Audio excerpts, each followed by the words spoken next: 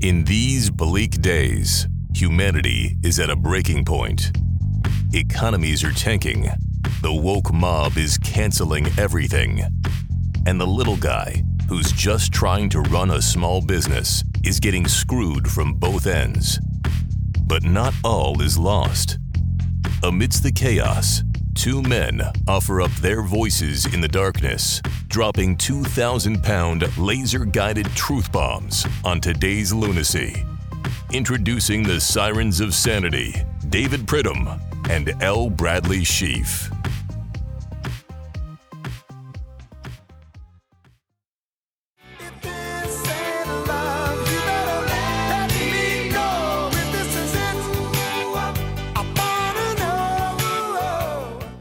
If this is it, another oldie, Huey Lewis in the News. You know, I used to see him, Brad, at Momo's before San Francisco Giants games. It was then Pac Bell Park, which I think is now Crypto Crash Park. But could be top group, maybe top 5 group of all time. The News. What do you think?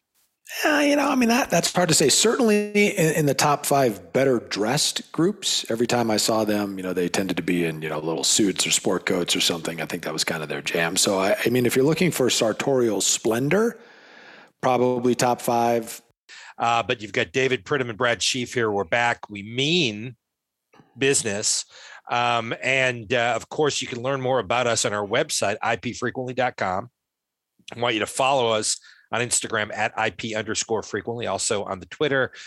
And of course, Brad, we start out the week with the big news items of the week. And this week, we're in the middle of summer. It is, I believe, the driest summer on record in certain parts of the world. In other parts, it's not so dry. And there's so much news. Usually these are, we're leading into the dog days in August. There is so much news to start from. I mean, you've got the great Brandeis University. Brandeis University, of course, named after Louis Brandeis, the great justice. And so this week, Brandeis University has come out with a new compendium of oppressive language that they have posted by its Prevention, Advocacy, and Resource Center. So before we even get to the news items of the week, Brad, I thought it was appropriate for you to just go over with me, because I've obviously been through a lot of this critical race training, and I'm what I would report to be an expert in this. But just so you can understand, there are some words you can no longer use on the program. And so those words include killing it, picnic, rule of thumb.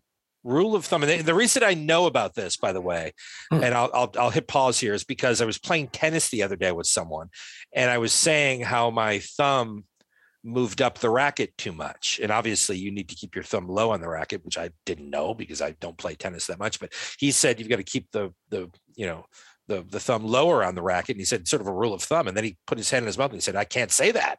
And I said, well, why can't you say that? And he said, I can't say that because it's been banned by Brandeis.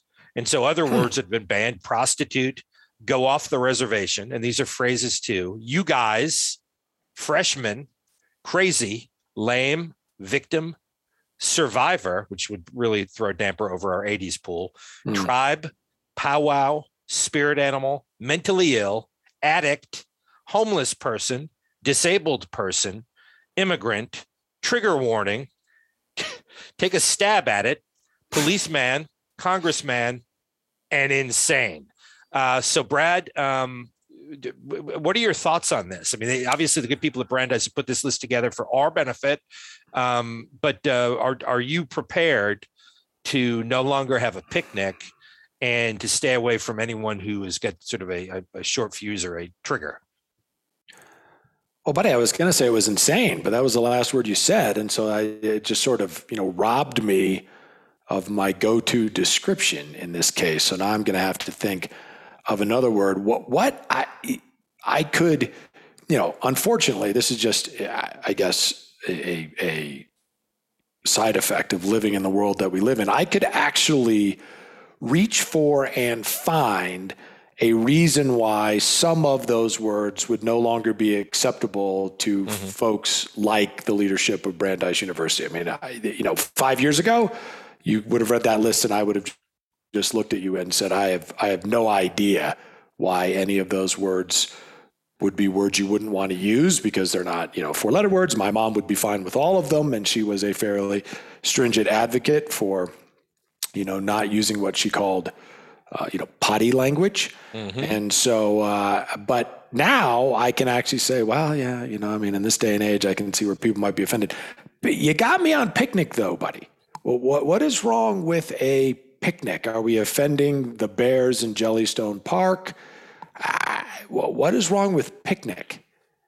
Well, Brad, funny you should ask. According to the oppressive language list, the word picnic has been associated with lynchings of African Americans in the United States, during which white spectators were said to have watched while eating. A suggested alternative, which they give you.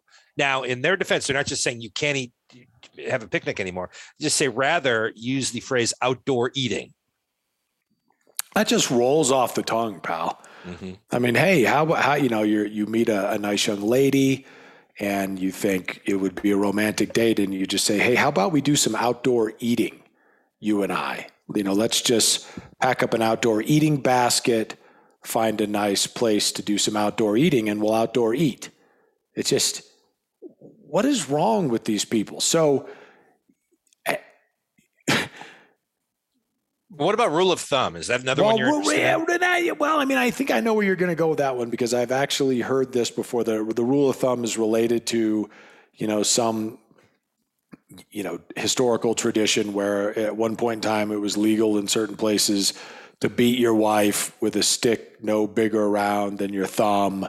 And so that was sort of the rule of thumb was, does this stick match the rule? And if so, you can whack your wife with it. So if that's where you're going with that one I've actually heard. So that was one of the ones I was going to say, well, I could, kind of see how you could get there. Although again, the incredibly odd thing about all of this is that you sort of create the problem by creating this list, right? There is no one on earth other than the folks at Brandeis who could have told you that somehow the expression picnic was related to a lynching, right? Until Brandeis comes out with this list, and now you have the burden of knowledge, and now, everybody is going to think, wow, I guess, I can't have a picnic. So, you're all these folks are doing is creating opportunities for consternation by drawing up these lists.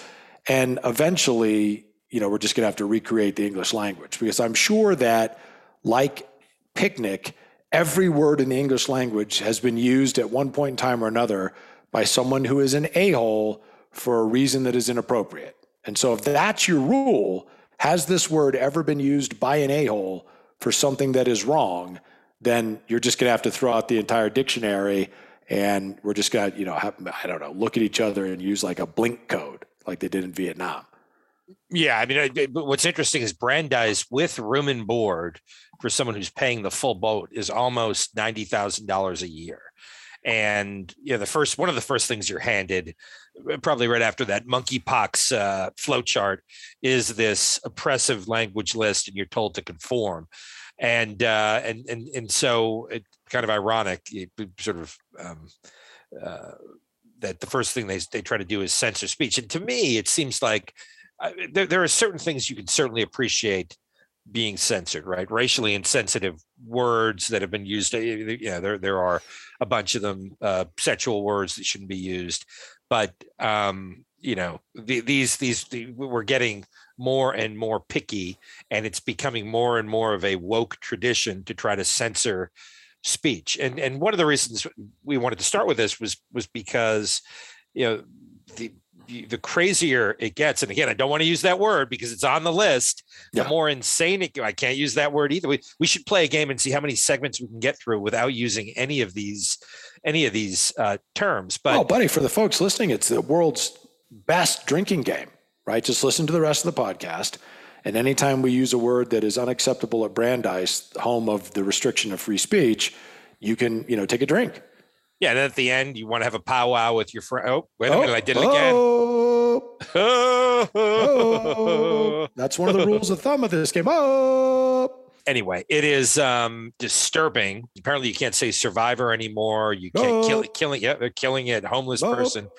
I mean, if you watch some of these hearings that are going on about the Roe v. Wade decision, it's insane. It is crazy. You have these college professors who are getting up there testifying and just in the most condescending way, refusing to say that women get pregnant. It's women that get pregnant. And that is offensive. And they're telling senators that who are asking these loaded questions because they want to obviously trigger a response.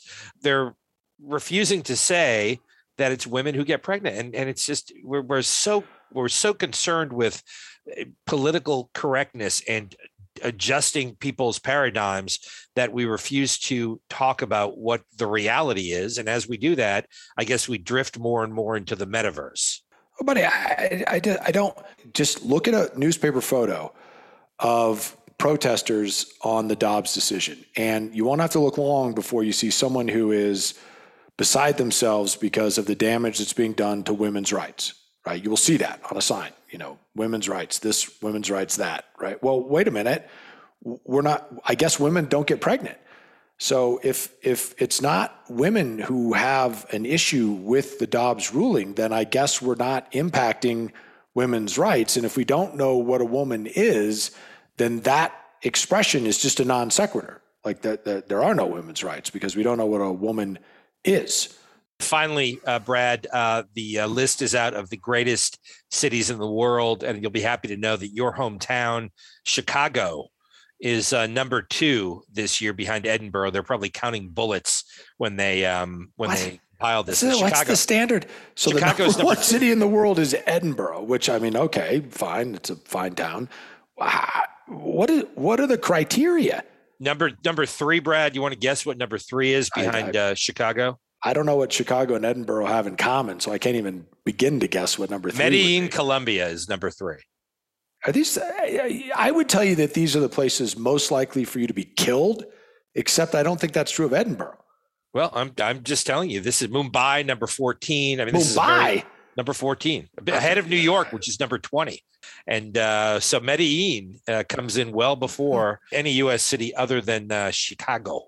Yeah, I'm not exactly sure what the criteria or standard or reasonableness of that list is. I don't know why Edinburgh would be number 1 on any given. It's a fine town, but I don't know why it would be number 1 on any given list. And then to make Chicago 2 really throws you off. And then Medellin, yeah, I can't get all 3 of those to tie together in my head. Yeah. Well, listen, giving everyone a lot to digest here. So next, Brad, of course, a couple of weeks ago, we brought people the great PSA from the CDC about the monkeypox. We talked about that in the first segment. And not to be outdone,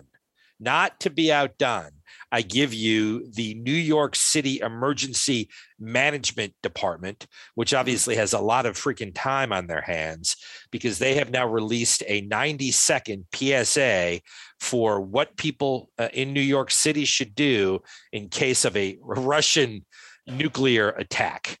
And look, this is common sense. This is stuff that everybody can appreciate. We can all we all need to know because we're not as well versed in these things as our parents are because they were hiding under their desks in the 50s, what to do. But they give you some great tips, Brad, including get inside fast, right?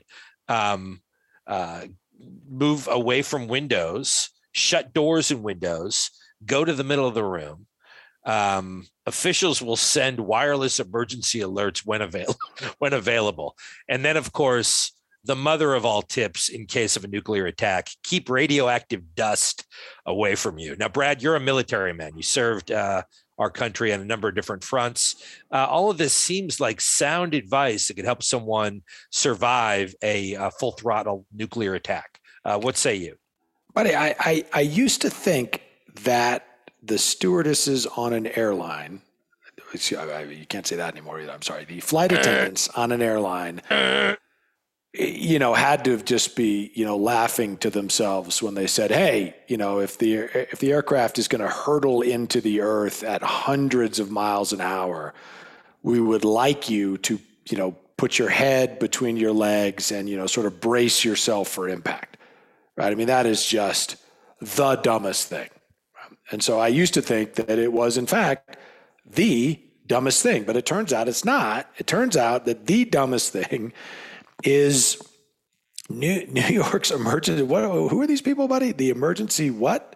Emergency Management Department in New York City. New York City, who must have, there must be nothing going on there. Unlimited budget. Yeah. To say, well, okay, let's be concerned that the Russians might attack. The Russians are a bit busy. They're getting their ass handed to them by a country that most people couldn't point to on a map a year ago. So they're a bit preoccupied, but let's assume they find an extra 5 minutes in their schedule and they're going to attack the United States. And so of course they're going to attack New York City, because why wouldn't you? I mean, if you're going to attack the US, you would go there first. And if you live in New York, you certainly think that's true. You think you live at the epicenter of everything. And that they're not only going to find the time to do that, they're going to find the time to do it in a nuclear fashion, right? So the Ruskies are going to nuke New York. And the mere fact that you think that could happen, and then you think there might be steps that you could take as an individual to help yourself survive, that is the dumbest thing.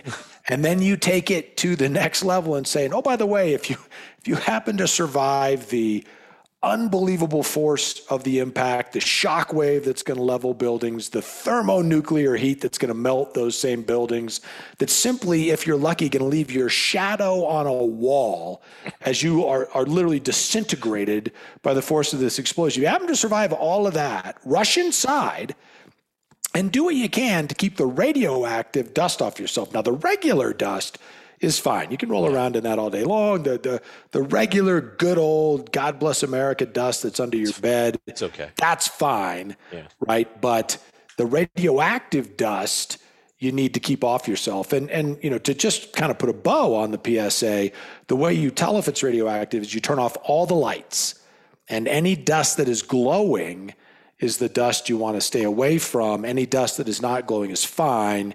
You can, and basically what I'm just telling you here, buddy, is a radioactive dust rule of thumb. And so while it would be insane to normally worry about these things, if you're the New York Emergency Management Department, you're killing it. I mean, you're just killing it with this PSA. Yep. Well, listen, I take a little bit of a different view on this. It may be insane, but people need to know, right? Move to the center of the building, have shampoo handy. Wait for Bill de Blasio to tell you what to do next. I mean, these are important tips and everyone should follow them. But Brad, we have to move on. We've got the Biden report next. This week, we decided to focus on the good doctor, Jill Biden. Jill Biden, of course, I believe has her PhD from an online university and taught a couple of Shakespeare seminars at the University of Delaware at Dover. This week, there are a bunch of things to talk about this week. To start with, giving a speech in San Antonio, which I believe is in the great state of Texas. She was referring to an individual who helped build a civil rights organization there, a Hispanic individual, and she said that this person has built, and I'm paraphrasing here, a great organization within the San Antonio community. It's as unique as the breakfast tacos here in San Antonio, comparing obviously Latinos to breakfast tacos. That immediately led to an attack on the First Lady, including a Latin community organization releasing a statement titled "We are not breakfast tacos." And so she is obviously under fire for that. In addition, we also have this whole Hunter Biden thing going on. Brad, Hunter Biden, of course, has a businessman. It's trying to wet his beak. It's trying to wet his beak. Anyway, his voicemails are his voicemails and texts are starting to come out more and more. Surprise, surprise. That happens, I guess, when you're addicted to crack cocaine. This week, text came out where he called Dr. Jill Biden a, quote, vindictive moron, and also said, quote, F forward my stepmother for always being as much of a selfish, silly, entitled C word as you can imagine, calling her the C word on several occasions in the texts. So it seems like Dr. Jill Biden has had a rough week, Brad. Well, yeah. Again, she clearly needs to get herself to Brandeis University, right, and clean up her language a little bit. She's using what anyone would suspect would be unreasonable terms. I mean, I'm not sure that at any point in American history it made a lot of sense to refer to the Latino or Hispanic community as being a bunch of tacos. You would have thought that someone as focused on political correctness as the first lady of this particular administration might have given some thought to that before throwing that line out there. But again, you never know. People make mistakes, and she's got Brandeis University behind her. She can, head on up there. They'll square her away. And, Hunter Biden, he just may be the most reprehensible person currently walking the planet, right? I mean, when you just look into a little bit of his history, there is, to my knowledge, nothing redeeming there. Now, having said that, it doesn't necessarily make him out of hand wrong in all of his judgments.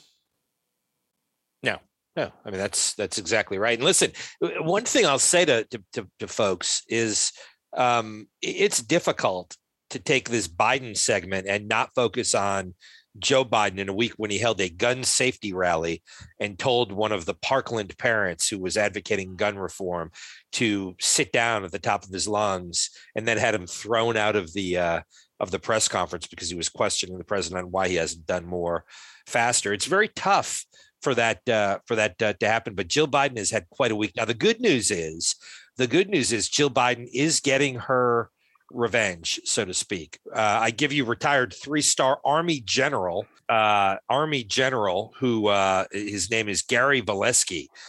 Gary Valesky responded to Jill Biden's tweet that said, for nearly 50 years, women have had our right to make our own decisions about our bodies.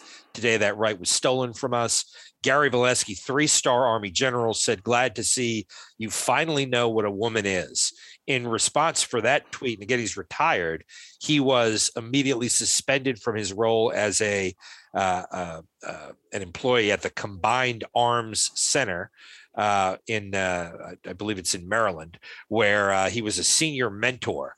And he has now been suspended by this organization, which I believe is closely attached to the government, TEAT. And now it looks like Gary Valesky is on the short end of the stick because, as a rule of thumb, Jill Biden had a tough week. Yeah, but they should, again, I say this almost every week, they should just keep it up, right? I mean, the progressives should keep it up. I mean, the double standard that we have achieved in this country, where you can have, on the one hand, if you're a progressive, you can say anything you want, right? You can advocate for violence against sitting justices of the Supreme Court. That's fine. I mean, there was a story that came out this week where I saw where, Twitter, who literally shuts everybody down that is, an inch to the right of AOC. This group, I can't remember the name of the group, some group in DC, is offering bounties for information as to where the 6 folks who voted, to affirm the Dobbs decision. It is literally offering cash bounties for information as to where they may be having dinner or with their families. And Twitter's like, oh, yeah, well, we don't see a problem with that. That's not a problem. And then you've got this poor bastard who, served his country probably, I'm going to guess he was a 3-star general for somewhere in the neighborhood of 30 years, and is just fed up, as many are, with the fact that I'm sure in that period of time and over the course of U.S. history in 30 years, I'm sure he lost guys that were very close to him, colleagues and, suffered through a great deal in the service of his country. And he's just sick of people saying, well, I don't know what a woman is. I mean, how are you supposed to tell what a woman is? And so he pops off in a tweet and now he's fired. Right? I mean, that's just, that's the way that goes. You can put a bounty on a Supreme Court justice. That's fine. You say anything running afoul of what a woman who just called Hispanics tacos says, and that's not fine. I'm telling you, buddy, life is just no picnic anymore. Well, listen, let's go on to something a little more pleasant. RIP report this week. Of course, this is the week Paulie Walnuts from The Sopranos passed away, but bigger fish to fry.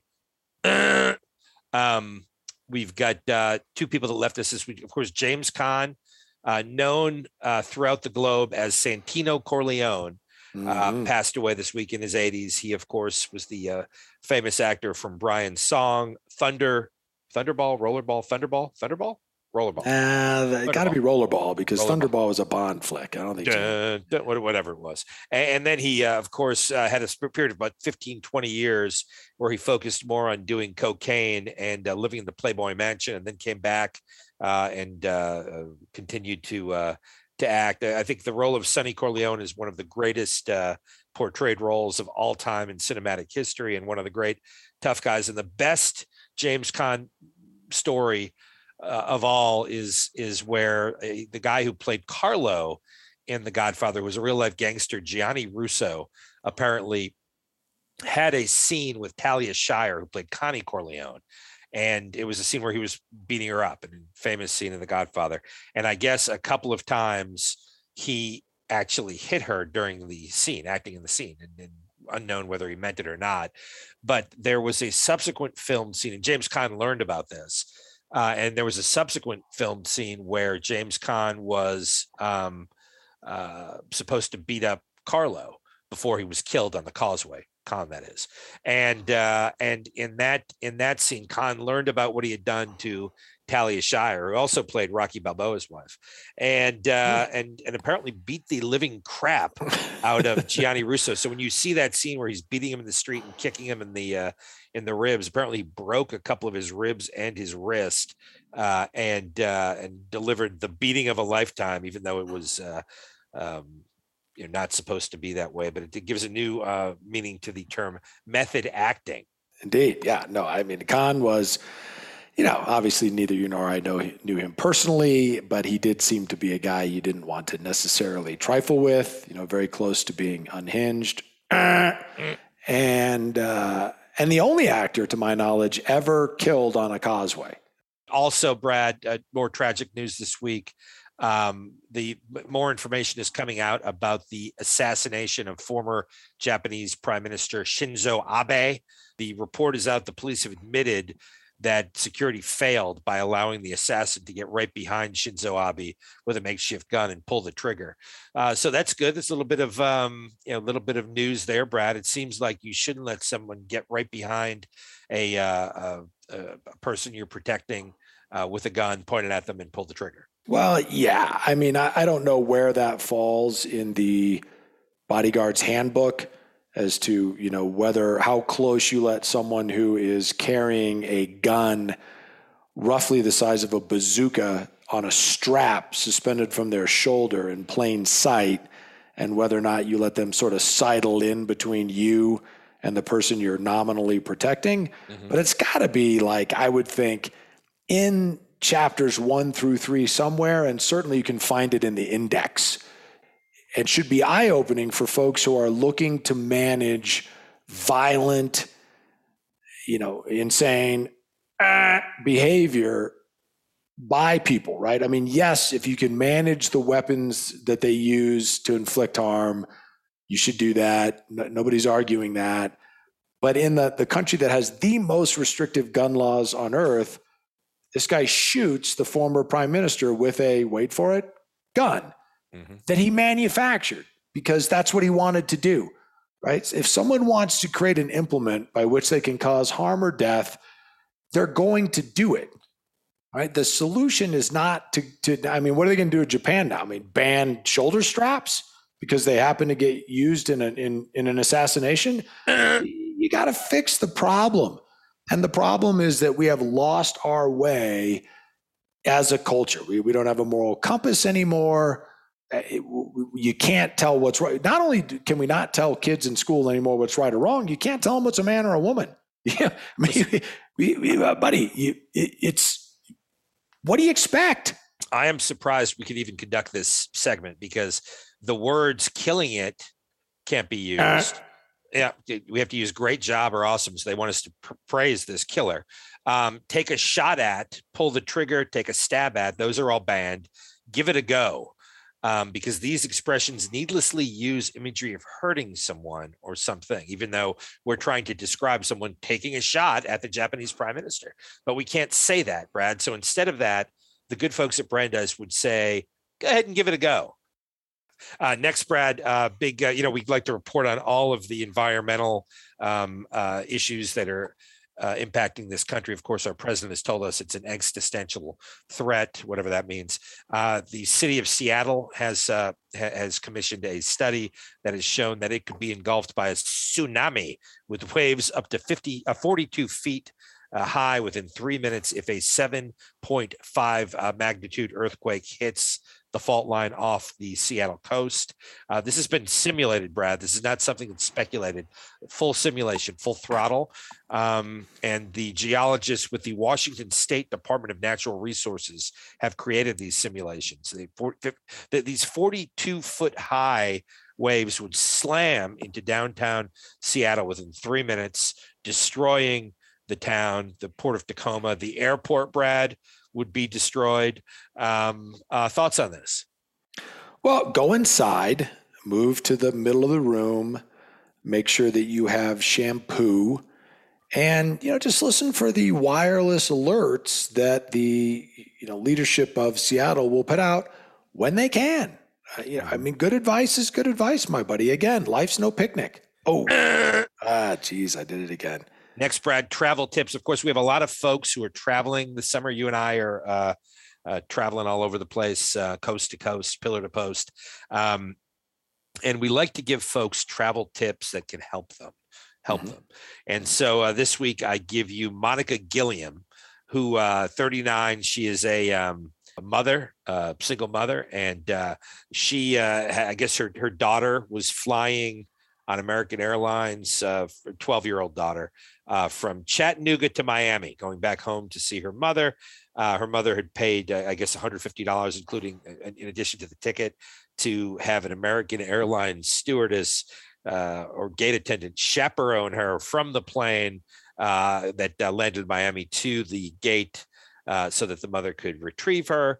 Unfortunately, Brad, when the girl got off the plane, she was not escorted anywhere. She ended up wandering around the Miami airport for 8 hours. The mother, of course, was not allowed in. But it seems like a rule of thumb, a first principle that you could probably deploy in studying whether or not to travel via the airlines is to buy a Sprinter van and do it your damn self. Yeah, but you are definitely leading the nation there. But you pay the extra fee, right? I mean, the airlines just have you. It's effectively a monopoly. If you want to go from city A to city B, certain airlines own those gates in those airports. You got to pick them. It doesn't really matter which airline you pick. They don't care anymore. They just don't. I'm convinced that all of these cancellations that they attribute to somehow not having enough pilots. I mean, a month ago, they had plenty of pilots, no problem at all. Gas prices skyrocket. They can't make a profit by flying certain routes. And suddenly there's just not enough pilots. I'm just not buying it.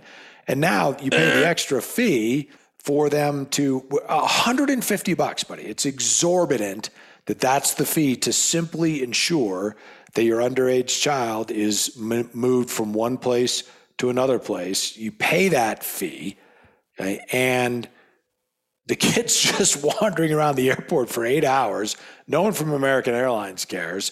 The mother, who had to be frantic. I mean, you and I are both parents. I mean, imagine if you're, waiting at the, baggage claim area or wherever they said you could meet your kid, and your kid doesn't show up, and then you go to the counter and you're like, hey, my child just flew in on flight, 2727 that arrived 15 minutes ago. Where are they?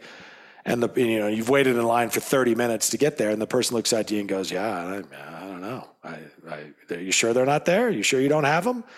And now you're like, "Well, no, I don't have my, can I go in? No, I'm sorry. That would be a security risk if we let this, distraught parent in to find their child. Certainly not a security risk to have a 12-year-old wandering around the Miami airport for 8 hours. That's fine."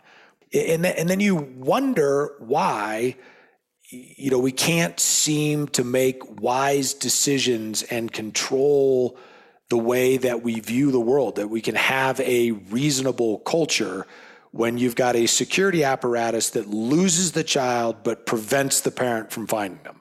Yeah, well, listen, it's not as if the Miami airport is difficult to navigate. I mean, it's only like 5 miles long, just one big long terminal, and it's one of the hubs of child trafficking in the world. But I'm sure it's what fine. Could possibly go wrong? Listen, the folks at American don't portray this child as a victim. No, it's the American Airlines employees that are clearly the victims here. I mean, their names are being besmirched. It's not their fault. It can't be their fault. I mean, 12-year-olds are crafty. Yeah, listen, and with everything going on right now, you can't say any of that, buddy. Because very Brad, hard to communicate. Brad, being vague about important issues risks miscommunication and can also avoid accountability, Brad. Yeah, well, there you go. Next, Brad, I give you the obvious offshoot of the big Roe v. Wade decision last week. A couple of weeks ago, the Dobbs decision overturning Roe v. Wade. We now have the natural offshoot of that. Brandy Batone, no relation to Tom, our money manager, is doing so well these days. So proud of the fact that he ignored cries to move funds out of the high-tech industry earlier this year. Brandy Batone, 34 years old, from Texas, pregnant, has gone to court, Brad, because she has been given a ticket for driving in an HOV lane solo, right? No other person in the car, in the passenger seat. On June 29th. She was pulled over. She was given a $200 ticket. She is now prepared to try the fact that HOV should also apply to a fetus. And so this is sort of the mirror image of the Dobbs case, Brad. What do you think here? Do you think this whole thing makes sense? Does it hold water? I'm not sure you can say that when you're talking about a pregnant woman. The whole water thing is, personal and is part of a childbirthing person's rights. A little more color here. She was pulled over. The cop asked if she had a passenger with her, and she pointed to her stomach and said, "My baby girl is right there. She's a person." He said, "Oh no, it's going to be two people outside of the body," to which she kind of got upset, and she referred to the overturning of Roe v. Wade, in particular Sam Alito's majority opinion. She said, "So I don't see why you're not seeing that." The police officer responded by saying, quote, "I don't want to deal with this, ma'am. It means two persons outside the body." So interesting goings on. And I don't know, and Brad, I'll have to go back and look, but this is something that may have been dealt with in terms of the Alito opinion. Do you remember anything about HOV travel being covered there? Maybe fundamental right, interstate commerce. I think it falls under the penumbra of the Alito decision. Is the use of the fetus for HOV travel. But buddy, I am just simply not prepared to take a stand one way or the other on any issue of consequence until I have heard from the good folks at Brandeis University. I mean, I have now seen the light. I'm going to cede my free will to Brandeis. They, as far as I'm concerned, are the arbiters of all things prudent and moral and unobjectionable in this day and age. And so until I hear from Brandeis, I am not going to take a position on this. Yeah, well, that's probably good advice. We'll actually put this out and see what they say, and then we'll probably follow up at a subsequent time, maybe once we've mastered a subject.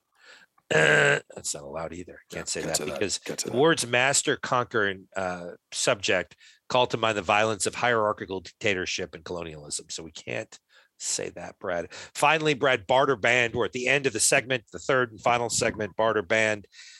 This week, we've had quite an interesting show, a lot of different areas that we've covered, including the death of Shinzo Abe. But apparently there is a new activity that the city of New Orleans, the state of Louisiana, is trying to ban or bar. In particular, a woman, Zandra Ellis, has it's caught up in a throuple, Brad. It's caught up in a throuple. She has a child with a gentleman who has a child with another woman. So it's a throuple. It's not a consensual throuple, but it's a throuple nonetheless. It's a throuple in fact. It's a throuple in fact, but not in practice. Yes. Right. Yes.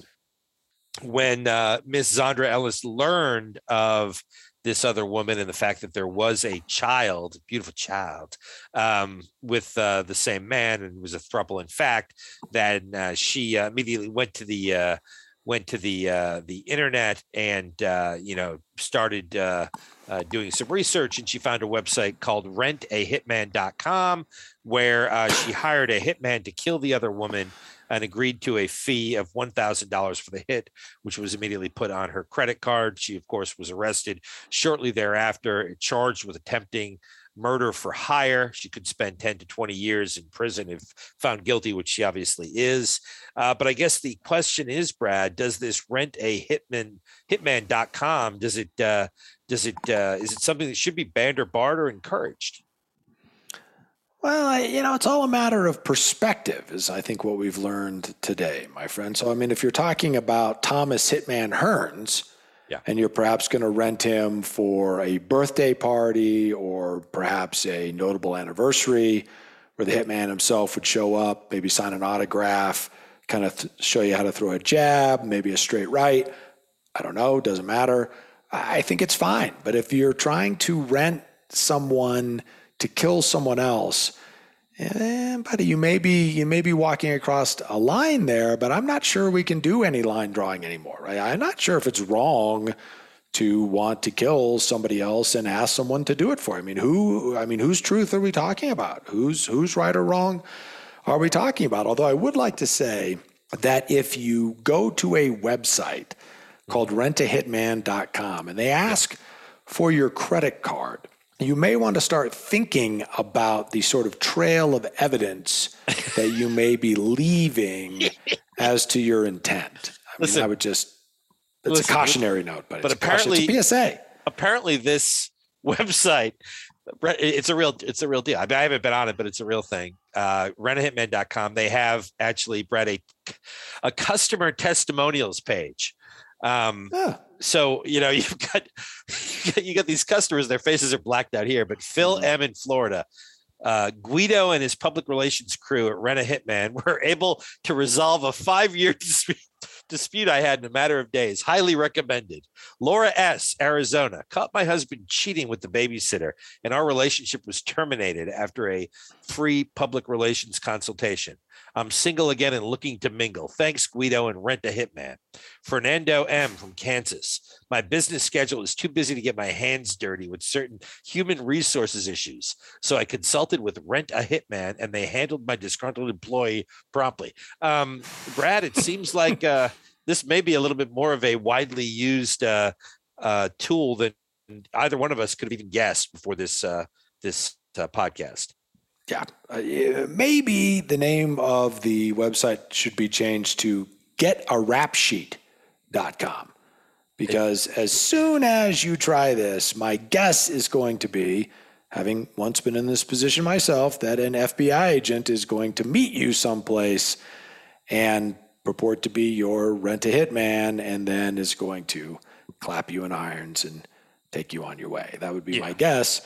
So, again, as a PSA here at IP Frequently, we advise you against the use of websites titled anything like rentahitman.com. So, buddy, on this one, I'm going to go with banned all the way around. They should ban the website. They should ban the practice. You should ban your use of any website like that. All of that banned or barred or whatever the case may be. I'm right there with you, bud. I'm right there. And I assume because again, this woman was eventually confronted at a Waffle House by an FBI agent posing as a hitman with the name of Ace. See, again, you show up after using your credit card on renttahitman.com to meet a guy named Ace. You should just go to jail for that. That's the bottom line. Yep, it's a problem waiting to happen when you wade into those murky waters, my friend. I'll tell you, this has been one for the books. It has, yeah. This one, buddy, has been no picnic. But regardless, we're gonna push through. We're going to try to keep it, down the middle, my friend, and we'll be back in 1 week's time. No matter what Brandeis University says, here on IP Frequently. This has been IP Frequently, once again clearing a forest of lies with the machete of truth. You're welcome.